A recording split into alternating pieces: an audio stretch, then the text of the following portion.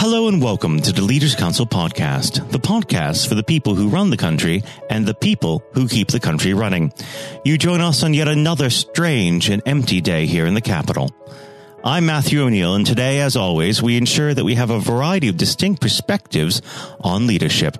First, we're joined by Emma Summersby, Managing Director of Summersby Media, a dynamic professional media solutions company specializing in copywriting and PR for the hair and beauty industry. Emma, hello. Hello. Well, thank you for coming on the show today. Normally, I would ask, what does the word leader mean to you as my lead question, which we will get to. But how is the current COVID-19 situation affecting your business? Oh, goodness. It's at this moment in time, it's having a major impact on my industry. My specific business right now today is busy because we have got a lot of communications messages to get out there. But that said, the industry has already been hit massively. We specialise in the hair and beauty sector, and there are salons that have already had to close their doors. We're estimating that there's going to be thousands and thousands of salons that won't survive this. I know of people already who have lost their jobs. I know of people that have had to subsequently hand their notice in on their properties because they cannot afford the rent. And within days, as I'm sure many other industries are experiencing, but within days, it's come like a massive stomach bomb on the industry. It really has. Now, has there been any hope for the industry from the Chancellor's statement that they would be helping to support staff's wages during this period of time? Really, not really, no. Because, for example, I spoke to a client last night who has 26 staff. And all their wages need paying. His corporation tax is due, his VAT is due, and there is nobody coming into their salons. And, our salons will operate on a business where money comes in and money goes out. And it's incredibly hard for any business on the high street, but particularly hairdressing salons, if they're constantly reinvesting in their training and maintaining standards, then it's incredibly hard for them to have enough funds in the bank to keep them going for 6 months. That is just not possible for many salons, many small businesses, many small salons. So they just don't have that kind of funds in reserve. So immediately right now, no, I don't think there is a lot of hope for them. But I'm hoping that today we will get better news for them.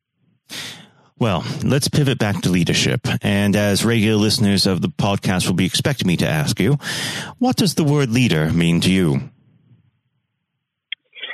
The word leader to me, I think of leadership in many ways. I think of it as a business owner, as a mother, as a daughter. And I think ultimately it's about setting an example and really just making a decision and making that decision that you believe is right.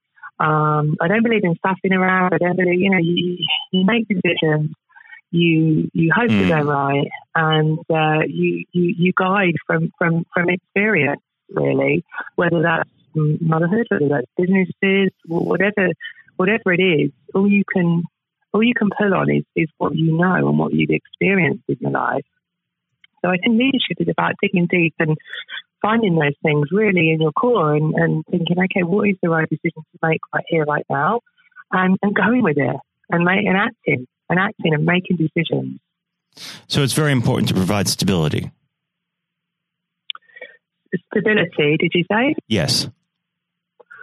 Absolutely. I think even when you feel yourself, and I've gone through this in my business, many times, there's been many times where I've been worried sick about the future of the business and are we going to survive these next 3 months? Are we going to get through these next 6 months?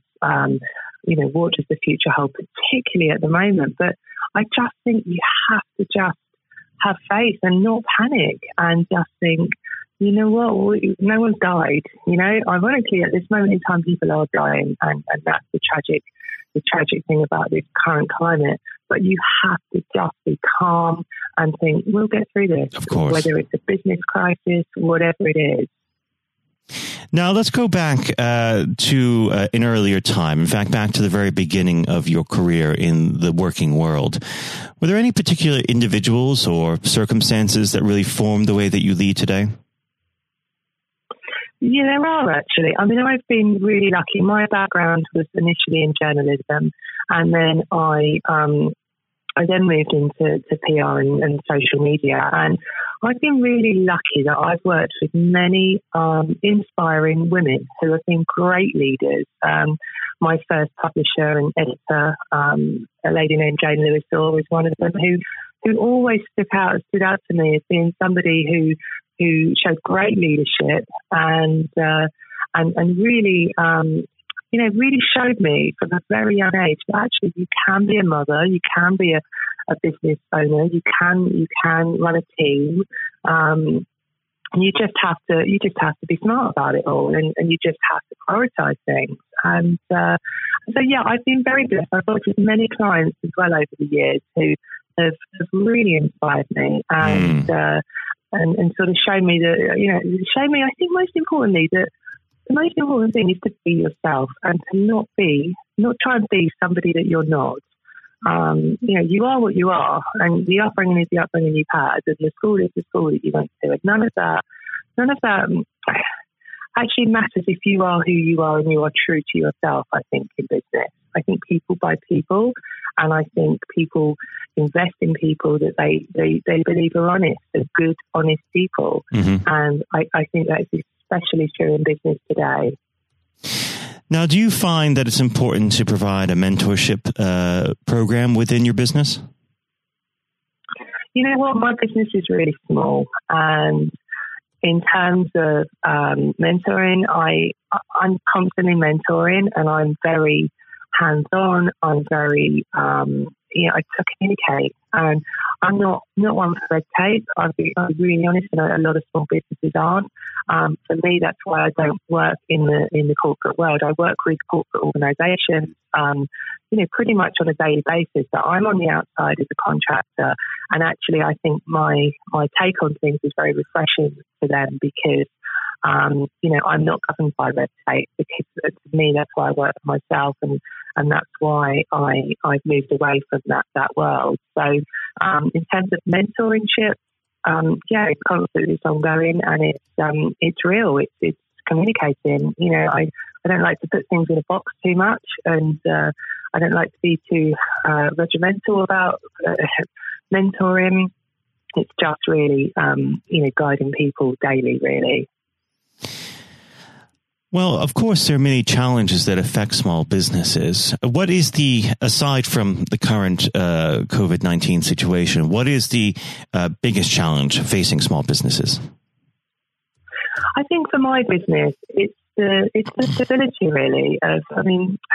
Stability of keeping the business and keeping the accounts and then growing, because certainly, what I do, there are no shortcuts. We need manpower, we need expertise to be able to guide our clients. And, it's very hard to get to a certain stage where you have a certain amount of clients and a certain amount of staff, and then it's very hard to then grow and to go to the next level and then to go to the next level again. I've found that the last decade, it's constantly kind of 2 steps forward, 3 steps back, 1 step forward, 4 steps back, 3 steps forward. It's just that constant, it's relentless. You just have to keep going, and you have to, I sit back at the end of every year, and it's probably the only time that I go, well done. You've survived another year in business. You've employed some people. You've contributed to the economy, and actually you've helped people's businesses, and good on you. But actually, it's very hard. You've just got to keep going, and you've just not give up ever, and keep going. Now, unfortunately, our time together is drawing to its close. But what does the next 12 months have in store for Summersby Media? You know what? I think the next 12 months are really about survival. I don't anticipate a huge amount of growth. I think I actually feel at the stage now in my career that I want to give back to my industry, and my industry has been incredibly good to me, and I've had the most wonderful life and career from the hairdressing industry.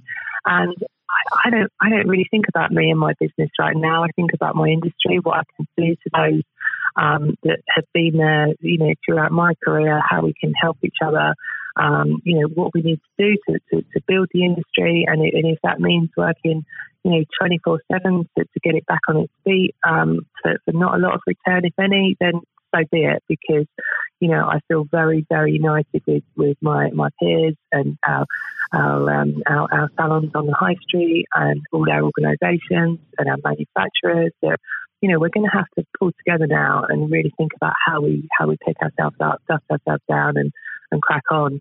So that's the next 12 months for me. Really, it's not about me or my business now. It's about our industry and the much bigger picture.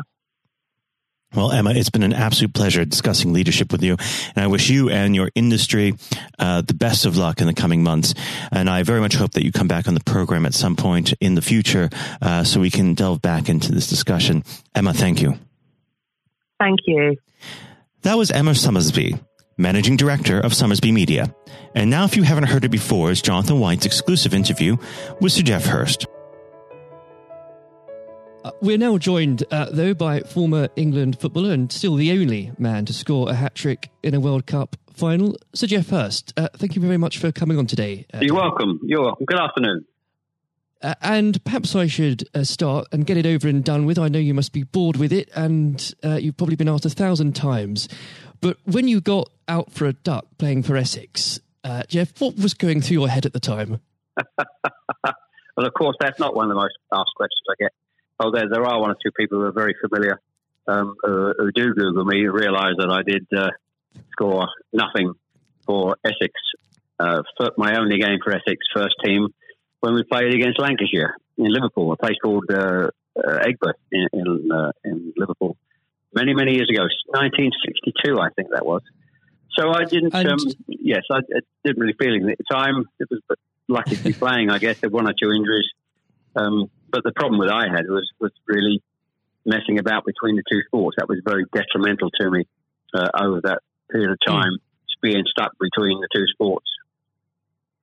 And I think for those that don't know, there's another world that might exist where Sir Geoff Hurst was a first-class cricketer and not perhaps a footballer. But whether it's business or cricket or football, obviously the importance of leadership, it can't be understated, no matter what form that comes in. When you were at West Ham, Geoff, and when Ron Greenwood first came along, he made obviously some pretty radical changes. Was this a man that genuinely inspired confidence the first time you'd meet him? Absolutely. I mean, he was simply a fantastic coach or teacher, if you like, of football.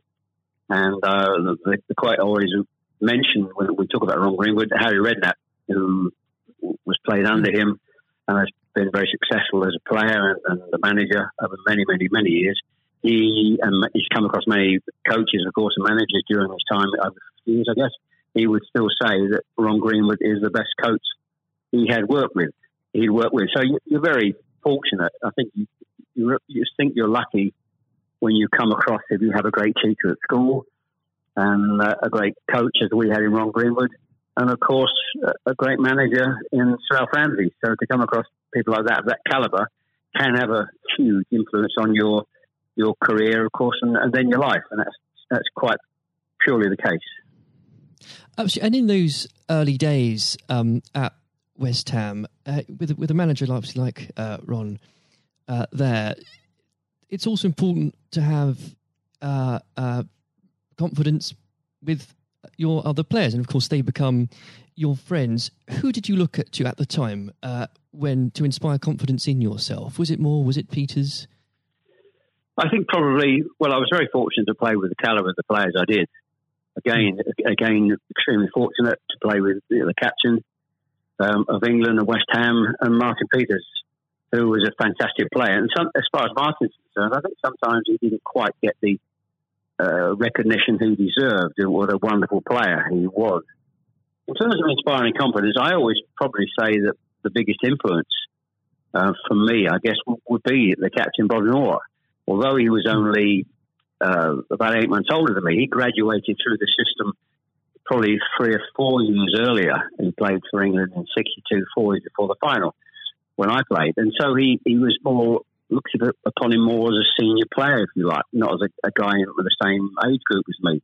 And I looked at how he trained, how he acted, how he behaved, and how he played. And so he would say, I would also say he was a big influence on me. One thing I would say about leadership, what I do understand clearly in all walks of life, leadership is at the top, is absolutely vital for a business, a football team, in any walk of life to be successful. And it's quite evident. I was in the motor trade for a long time as well, selling car warranties to car dealerships. And you could almost tell when you walked into the business, many of the car dealerships, you could almost tell from the moment you walked in by initial reaction, people came and welcomed you, that the business was well run or conversely not well run at all. And so I understand the value and quality of leadership. And that's why I'm very fortunate to be involved in my career in those early days with two great leaders in Ron Greenwood and Alf Ramsey.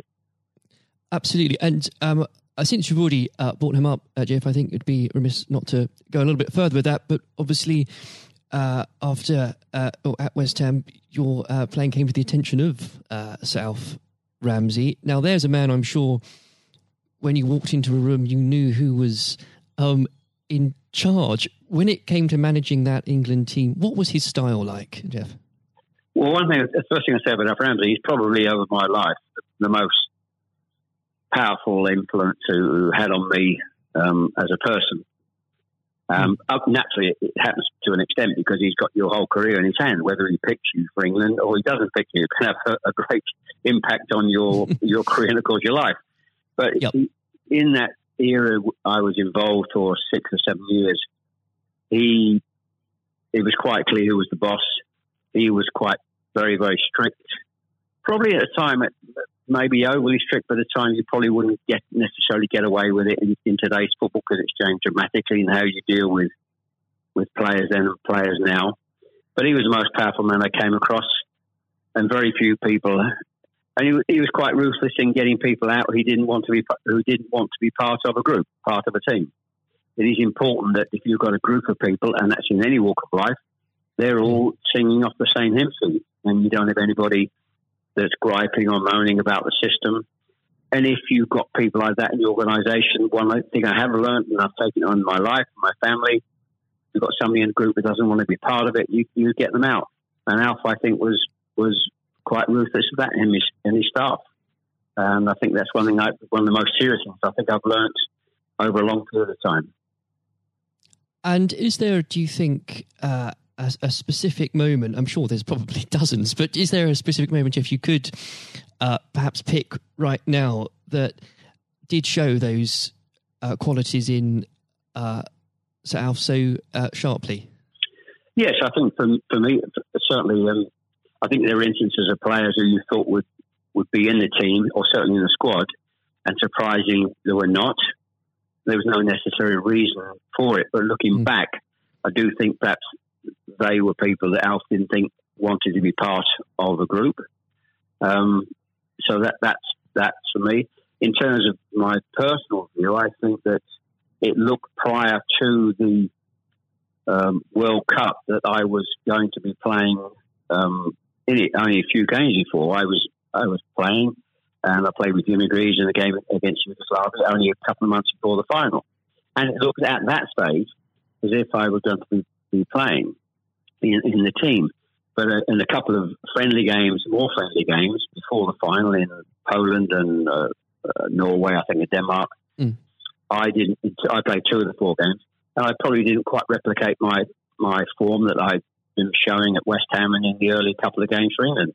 And he left me out in the first game of the World Cup against Uruguay. He started off with Jimmy Greaves and Roger Allen. So I had an impact of thinking at that stage, like I was going to play, and didn't start because of just a lack of form. I didn't play quite well enough to justify my position. And somewhat fortuitously, I only got back in the team because of a nasty gash to shin on Jimmy Greaves' leg. And I think what you've said there, Jeff, actually does sum that up really well. And more than that, whilst it's important to have that someone in charge with those qualities, it's almost useless if there isn't a strong and unified team behind them. And there really must have been moments, maybe there weren't, but let us know, in that 66 competition, the prolonged pressure on all of you, the weight of a nation, did it get to you? Oh, not for me personally, no. I think, and I don't, not for me, not for a second. I think I was just happy to be involved in the squad initially. Not at all. You're not aware of the magnitude of the occasion, really, looking back out. So I never really felt, people talk about pressure a lot and it's there, and players talk about it in life. I didn't really necessarily feel any great pressure during the time I was there. And what is also important to say about Alf Ramsey, the people he left behind that were left in the squad after he moved one or two players out, the squad were a bunch of very hard-nosed, professional, top-quality people. And that was, again, the leadership that Al showed. He got people in together that were very, very strong personally. And I think that was part of the success we had. We were I always describe our group as hard-nosed professionals. We have some great players, but overall they were great hard-nosed professional players. And great quality people who we've kept in contact with, over the years. And Jeff, I've got to ask, and I'm not making this up, I've genuinely heard that people do ask you whether or not you realise there were people on the pitch at that moment. I imagine you were busy on something else. Well, I did some theatre shows last year. They've gone fairly well, and we're going to do a series of theatre shows, in fact, starting this week, over the next 2 or 3 months. And at the end of the theatre shows, we have about 20 minutes where we allow the people in the audience to ask questions. And I won't mention both. They're too long to talk about both questions. The other one's a really stupid one. It's too long for me to tell you. It's absolutely ridiculous. But the other ridiculous question I get asked, did I realise there were people on the pitch? And of course, I jokingly say, yes, I was just about to shoot to score the goal. And I looked round, put my foot on the ball, and looked round for a little while and said, oh dear, there are 6 or 7 people running on the pitch. So I've been asked that once at one of the theatre shows. So I make a joke about that and saying, yes, I put my foot on the ball and waited to just have a glance round, Maybe it does prove there are things such as stupid questions, really. Yeah, there certainly are. I've got another one which I won't bore you into. It won't be too long to tell you. I was in a Jersey or Channel Line, Jersey or Guernsey 2 or 3 years ago, and most stupid, irrelevant questions, absolutely nothing to do with football whatsoever, which was absolutely. But I can use that now because it is quite funny. Well, maybe another time then. But we. Well, you want me? I can tell you if you want. You got time? I can tell you if you want. Jeff, go on. I think it would be silly if I said no at this point. Okay, so I was doing at a dinner in the Channel Lines, 300 or 400 people, black tie dinner, guest of honour. On this occasion, I was speaking for about 20 minutes, then allowing questions from the audience at the end of the evening. And there was usual football questions, and then all of a sudden I had somebody at the back who asked a question. I didn't quite hear what he said. He didn't have the microphone with him, so I said, I didn't hear what he said. Can you please give this chap the microphone so I can hear clearly what he said? So the chap had the mic, and he said, when a turtle loses its shell, is it naked or is it homeless? Right. What a question. What a question. I think that would be definitely in the stupid category, wouldn't it? So we had a laugh about that. You've got to have a patient of a saint, I think, sometimes to put up with things like that. But then again, I found it amusing. I just found it amusing. In fact, some of the audience found it highly amusing as well. So it did It did make me laugh that day. If you can put up with my questions, you can probably put up with anything. But there would have become a point, though, Jeff. I think you were a young man when obviously this happened, when you must have realised that teammates, began looking at you for leadership. Is that something that occurred to you, or did you just realise that by one way or the other, people actually begin to look up for you for inspiration? Well, possibly. That's never really struck me until you've actually mentioned it now, quite frankly. That's a new question. Does anybody look up to me?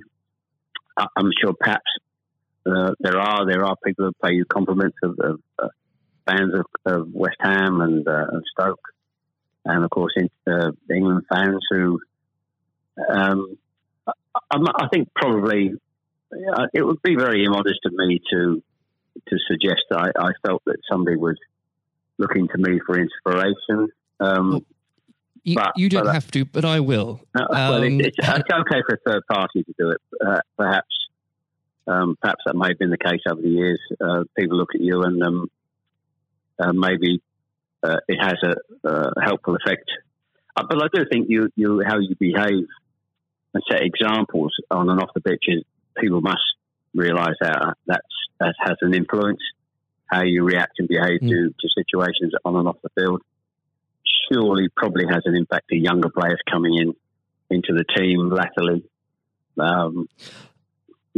And with that, looking at football today, is there anybody that you think particularly on the field or the sidelines that strikes you as someone with those qualities that you could identify in a natural leader? Current players, you mean? Oh, players, managers, anybody that you look to today, really? Well, I think some of the outstanding. I think the best example about a leader at the moment is Klopp at Liverpool. He has been absolutely fantastic to acquire the players and get them to. Their attitude is absolutely fantastic. They're great players, but there's more than just being good players in football. It is have a good player with a fantastic attitude, and their willingness to work for each other and the team is absolutely outstanding. Hence these unbelievable results. There are, and the great players not always succeed as individuals, or probably even certainly as a team if you haven't got the right attitude alongside it. And they're probably, and that comes through the leadership. That's not just luck. Absolutely. That's absolute leadership. He'd be the best example, of course, in football terms today. Easily. And of course, but going back not that long ago, Alex Ferguson is just absolutely. You've got to take him as the first example, because Klopp's only done this over a period of time, a short period of time. But if you look at the 26, 27 years that Alex Ferguson did with Manchester United, and subsequently since he's gone, how they are not doing so well. He's the best example of management we've probably ever seen, and I don't think anybody will see the light of that kind of leadership again. It's absolutely astonishing. And do you think, could you imagine Sir Alf or even Ron Greenwood managing teams today? Yes, I think so. I think yes, no question at all. I think Ron Greenwood. Yeah, the answer, straightforward answer is yes. Good answer. The straightforward answer is yes. I can elaborate as much as you want, but the straight answer is absolutely categorically yes. And with I know if we could talk about this probably for the next hour or so, but I'm conscious of the time. Looking back through your playing career, perhaps especially your time for England, who was it that struck you more than anyone else on the pitch that displayed qualities of not just leadership but companionship and level-headedness that you think that have stuck with you all these years later? Well, I think I was very fortunate, and I wouldn't pick any one player out. I think looking at that. So many. Yeah, so many. And that's why we're successful, because we had so many showing all those qualities that you just mentioned throughout the team. I think that was outstanding, and it's an opportunity to talk about all of them in that breath. And there was nobody, and going back from an earlier question for me, all hard-nosed professionals, good teammates, good socially, and that's why we kept in touch with each other on our golf days every year, up until about 5 years ago, of course, with the sadly dwindling numbers. We still got on, our wives got on all together all those years later. It didn't just finish after 66. That reunion, that camaraderie, that team spirit, getting on with each other lasted for a long time. And I wouldn't, when you put those questions and how you categorize those, I would pick every one of the 11 players who you put in that category that were like that. There was nobody else. They were all outstanding. And I think that was a big part. I can't stress how big a part that was. And I've said that many times, for the success of the team. We had some great players. We had some great players, of course. But without the attitude alongside that, going back to an earlier question, we wouldn't have been as ultimately as successful. Exactly. Without that, the whole will never be greater than the sum of its parts. But with it, yes, the word is team. The word is team. Absolutely. And I always use the word team when I talk. Sometimes together, everyone achieves more, and that's the same in any walk of life. That's fundamental. And lastly, Jeff, looking, if you were to give advice, and whether this is in sport or business or indeed any other walk of life, what would you identify, if you can, as the key tenet that you can't go without in terms of leading a team, no matter what that team is? Single-mindedness, dedication to the job, thinking about that role, that job in leadership all the time. It's a huge part of your life. I don't think you can switch off when you're in business at the top level or sport at the top level. You may, have a couple of weeks holiday, but I'm even sure if these top managers and leaders in all walks of life are away on holiday on a beach somewhere warm, I'm sure they will not switch off for 2 weeks and completely not think about their role as the boss of an organisation. And I think you're completely focused. You're always thinking about things, thinking about improvements, and it's just dedication and tuning your life to being successful. Excellent. Well, Jeff, on that point, thank you very much for joining us today. You're welcome. Very good nice to have a talk about this and just go over the past and just refresh my own memory about the quality of the players I grew up with. Excellent. Another time, it would be great to talk again. Thank you, Jonathan. Thank you. This has been the Leaders Council podcast. Thank you for celebrating excellence in leadership with us. I have been your host, Matthew O'Neill. Until next time, goodbye. Thank you for listening to our podcast. The views expressed within the podcast do not reflect the views of the Leaders Council of Great Britain and Northern Ireland, its parent company or subsidiaries, members of staff, other guests, or any other person therein associated.